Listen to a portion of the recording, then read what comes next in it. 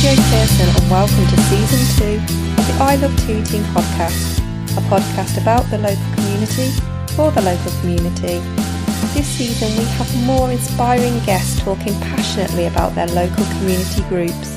Hopefully by raising awareness of these fantastic organisations, you, a podcast listener, will perhaps find a community or communities of your own to join. I hope you enjoy the shows. For more information on this season's guests and previous episodes, please visit ilovetooting.co.uk or follow the podcast on Twitter and Instagram.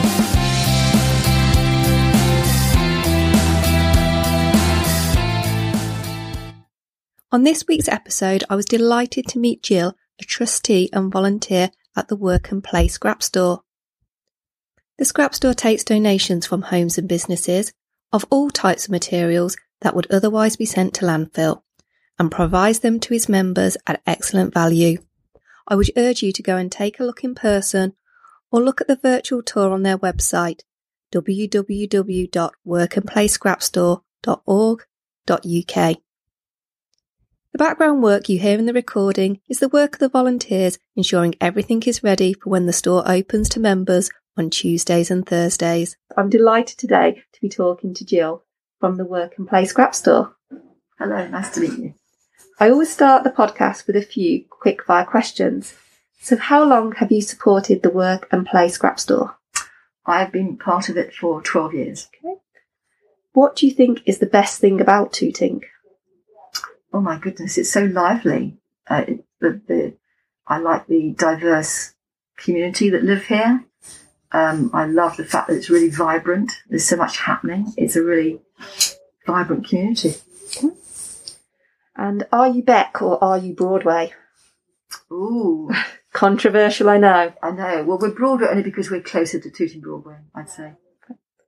And what is your favourite independent shop or restaurant? Oh my goodness, there's so many. That's really difficult. I do like Little Taparia. How did the Work and Play Store in Tooting come about? It started way before my time, over 30 years ago, by some very well-meaning individuals who saw the need for it.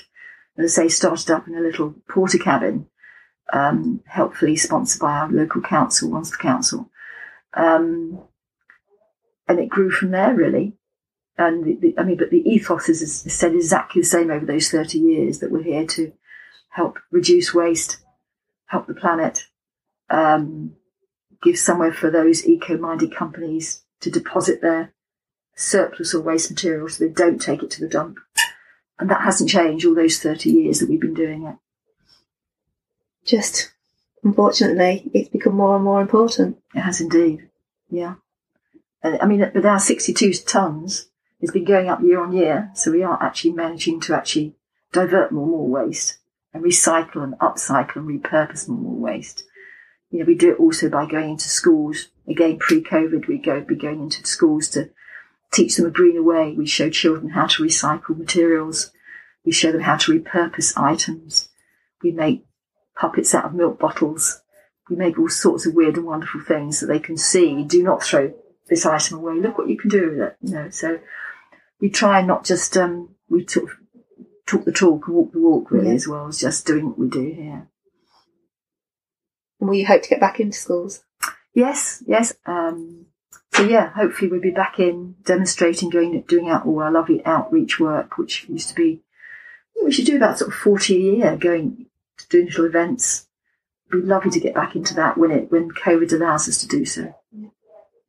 It's the younger generation. My daughter's 5, and she is taught in school to be environmentally conscious, and it will become their way of life. Yes. It won't be a change for them. No, absolutely not. And as soon as we can get that embedded, I think. It's a mindset change, it's a behaviour change.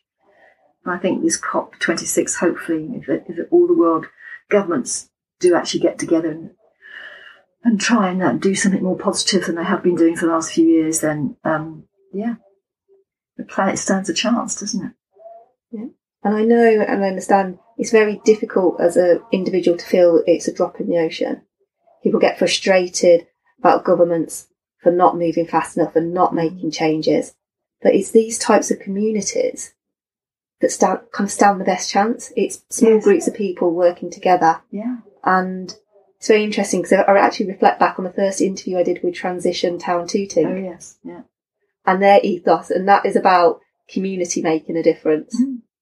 It starts in grassroots. Yeah. It can start with a little scrap store like this.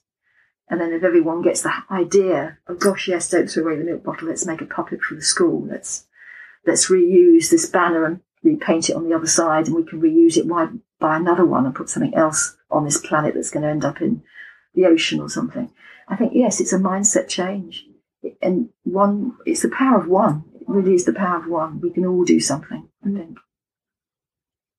And how long have you been a part of the scrap store? Me personally? Yes. Gosh, it has to be over 10 years, I think. I started as, I was the chair of the PTA of my son's primary school, and they found out I could sew. So when Christmas production was coming up, I was tasked with with making about 30 tutus for the Christmas play, and someone said, "Oh, we're a member of this scrap store in Tooting," which I had never heard of, and so I became a regular, coming to collect as a member. And then somebody here asked me whether I'd like to volunteer, and I thought, actually, it would be really nice to come and volunteer. So then I started volunteering. And then someone in the trustee board said, would you like to come and be a trustee? So I've gone through all aspects of the journey you can at Scrap Store, a member, a volunteer, and now a trustee. So it's been a really lovely journey over, 10 or 12 years, actually. What keeps you motivated? What do you think keeps you going and being a part of this community? Oh, several things. I guess basically trying to save the planet, doing that, reducing wastage. We have such fantastic green credentials. So, as I say, we divert over 60 tonnes of waste each year from landfill and incineration. And also giving a home to those 30 volunteers who love coming here. It might be for their social life, it might be for the same reasons I come here. But it's just a lovely community. It's a lovely community spirit we have in Scrap Store. That keeps me going. No 2 days are the same. I know we're doing good. We're doing a lot of good things here. Fabulous. We have an amazing, honestly, the 30 volunteers we have, their skill sets are amazing. We have tailors, honestly, wonderful knitters. There's Svetlana, the lady I showed you, who made those lovely little leather leaves. She came in the other day, last week, with this beautiful black mohair dress that she'd knitted. Hadn't even used a pattern. It was extraordinary. It was absolutely beautiful. And I could take my hats off to some of the people that come in, but they love coming in here. No day's the same. They don't know what they're going to find in a bag that's just been delivered. It's not all big commercial donations we get from big companies. Yes, of course, it's that too. So that's a printer who sadly is going out of business, and they'll deliver huge rolls of paper, which is fantastic for the schools. But then we also get domestic donations, or maybe a shop, a haberdasher's that's just closed down. And everyone loves just sort of digging into these bags and thinking, what we're going to find. And we also find things like dirty tea towels, which is not so good. Yeah. But amongst them, there are always fantastic stuff for our members. Really, really good stuff. So I think we're really lucky to have the people we have come in here, because they work for free. They come in twice a week and do whatever we require them to do, or within reason, obviously. As I mentioned, we try and match their skill set to something we need to have done, so they're happy. The key thing is to try and give them something to do that they want to do rather than what they've got to do. So it's usually Deborah and I that pick up the slack and do the things that they don't want to do. That's what you do as a trustee. That's absolutely fine, it's just a really interesting place to come and spend time, to be honest. And there's only about a dozen of us around the country. That's what I find so extraordinary. We divert over 60 tonnes of waste each year from landfill and incineration. If you think if there was 50 of us, how much more reduction in waste we could achieve. We're just one little scrap store, one of only 3 in London. I just don't know why there aren't more. It's a struggle to keep everything going, because our only income is our membership fees. So we always try and get new members, because that obviously increases what's in the kitty. And because we're a charity, obviously then that gets straight back into the building, which is not in great condition, so it's always needing maintenance and stuff. But that just about covers us for our one employee. Yeah, so we're really lucky, really lucky. So our income we get in just about balances with our expenditure. COVID was a bit of a difficult year for us, obviously, because our membership renewal period was hit just as we closed back in April 2019. It was our biggest single membership renewal period, and that just nobody renewed. Why would they? They can't come into the store; it's closed. So that was a sort of tricky time for us. But we've seemed to sort of pulling out now of that. So yeah, I'd love to see more companies like this doing this. Do you have an idea of why? Like, why it's not kind of franchisable or? Well, you see things like food banks thriving, don't you? And that's a similar thing. In other words, you're getting donations in. It has to be food for free. You're getting volunteers to bag it up for people who need the food. So it's a similar principle. I don't know. I think it's because this whole reuse, recycle, reduce business just hasn't resonated with the public yet. I mean, I know the planet's in this dreadful state. Here we are with COP26, 30 years in, still trying to sort of get governments to galvanise and work together, and it's sort of not happening. So maybe the message hasn't got through to the general public. I think the younger generation will help us. I mean, my son always reminds me when I'm brushing my teeth, Mum, why do you let the tap running? Why? I have no reason to leave the tap running, and I shouldn't do it. But he's teaching me stuff like that now. I think as the next generation come up, I think they're very conscious of what our generation have done to the planet. Maybe it'll sink in a bit more. I don't really know why we haven't got more scrap stores. There's one in Bristol, there's one in Cardiff, there's one in Swindon, Scotland. I mean, I could name probably about a dozen. But you think there'd just be more of us, really?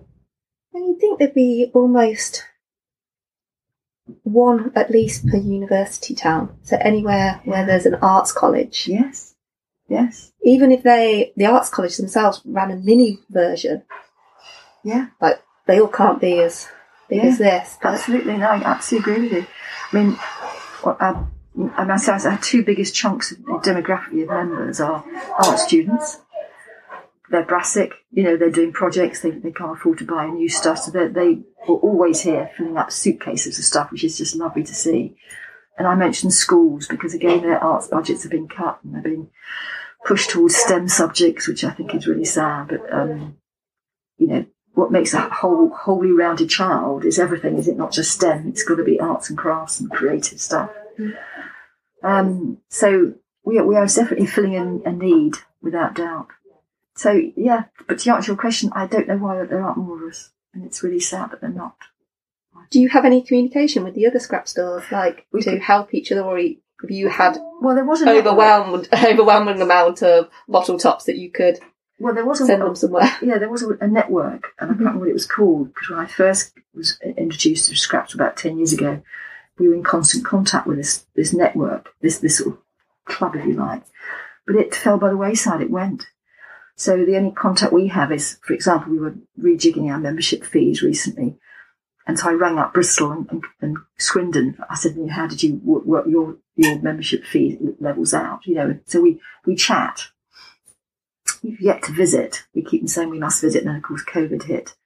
So there's not much interaction between all of us. And when one London one closed about 5 years ago, they rang us up and said, would we like all their stock? And of course, yes, we took all that in.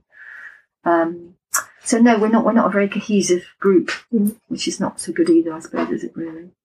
It's just too much to do every day, to be honest. Making sure we go and get donations. We have to be careful on things like transport costs, because they could really spiral out of control if we're always constantly going to pick up stuff. So what we try and do is get them to deliver to us. I go and pick up stuff, Deborah goes and picks up stuff in our private cars. We try and sort of keep our transport costs down. So we have more contact, I suppose, with the suppliers, because obviously they're the people that are keeping this going in terms of constant stock all the time. And how do suppliers find you, or how do you find them? Bit of both. We'll suddenly get a call from someone who they've obviously heard about us, not quite sure how. One Easter, we had a 10-foot high papier-mâché Easter egg who came in. It went out the same day from a school. school absolutely loved it for their Easter display. So we get the most amazing eclectic collection of stuff. And the stocks vary each week. Yeah. But the thing is, if you see something, you have to pick it up then and there. It's usually a one-off. And if you think, oh, I'll think about that and come back on Thursday, it'll have gone. You've got to pick it up really quickly. And you've got to be prepared to go home with a 10-foot Easter egg. Yes, that's quite an interesting little challenge. We often put the stuff aside because they think, they've come in, they found something amazing. It's bigger than, as you say, getting on a bus. They just can't cope with that. And could you put it aside for us? We're always doing that, which we're really happy to do. We know it's going to go. We get a lot of things like mannequins, and it must be really funny getting on a bus with a full-size mannequin. That happens quite frequently. We get a lot of mannequins and dummies. Yeah, never a dull moment, I have to say. And I think it's the diversity of supplies that you've got. Yeah. Like, how did an airline know to contact you to give you that big lot of cotton?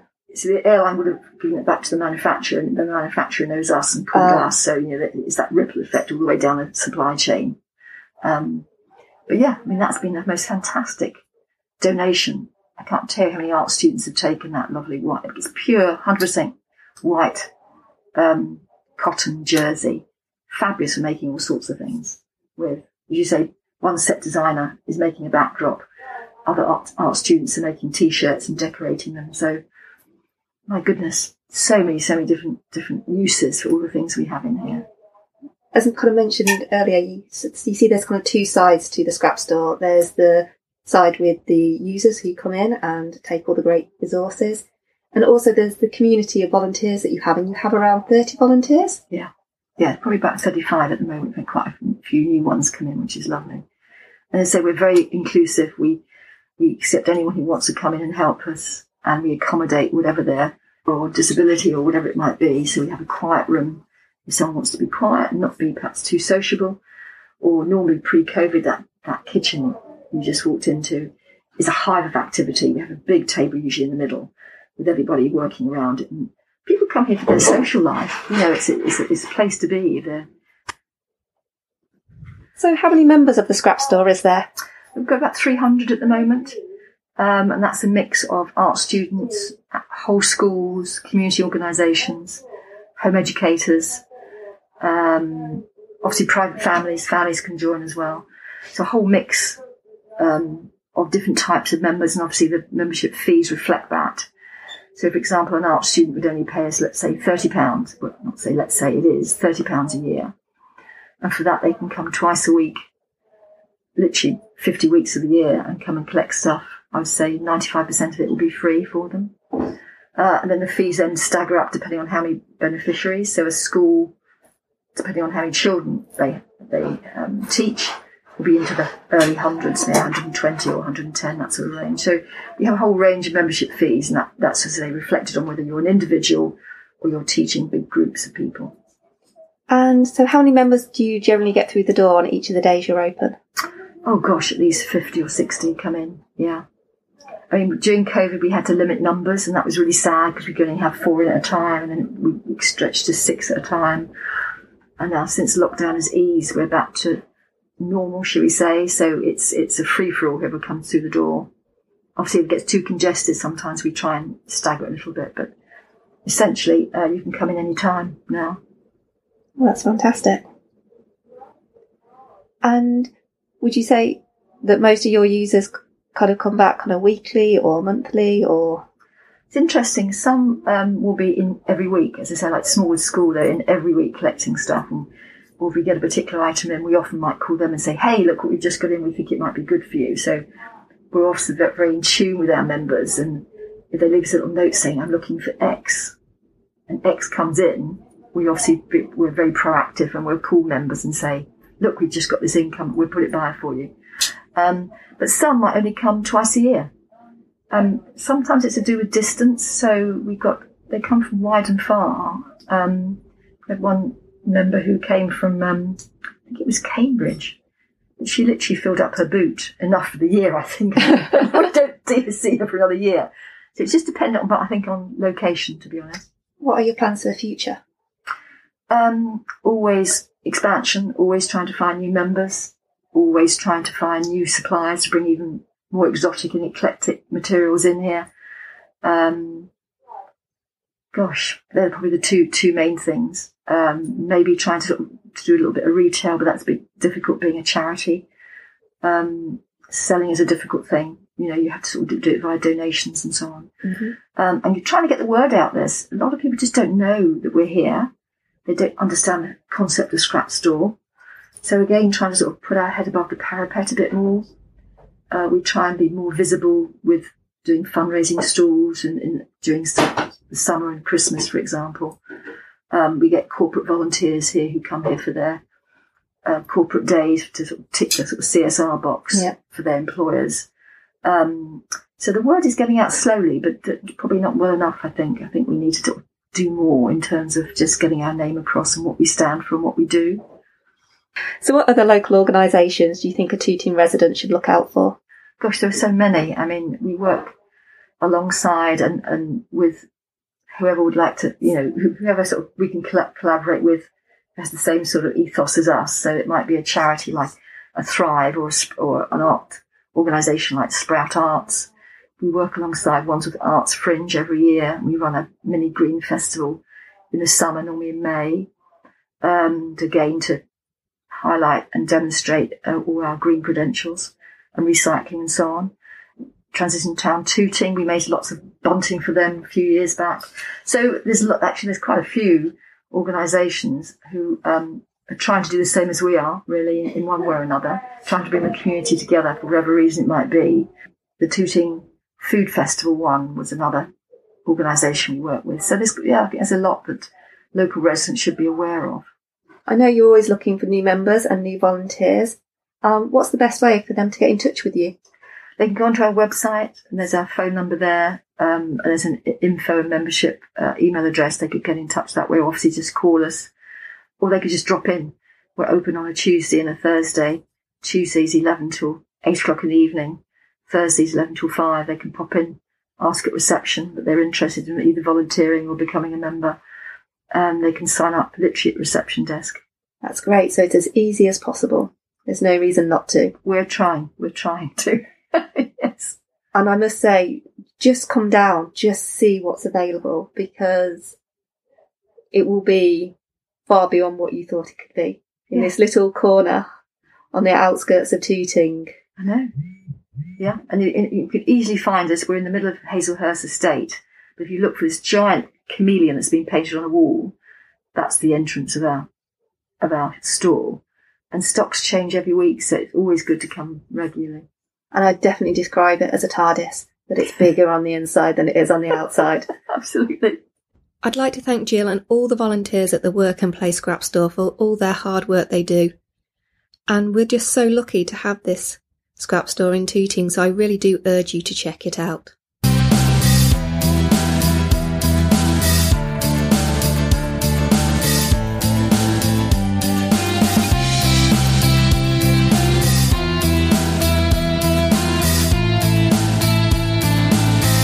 At the end of the podcast, I'd just like to give credit to the music I use, which is Save for the Moment by Shane Ivers, which is shared under a Creative Commons license.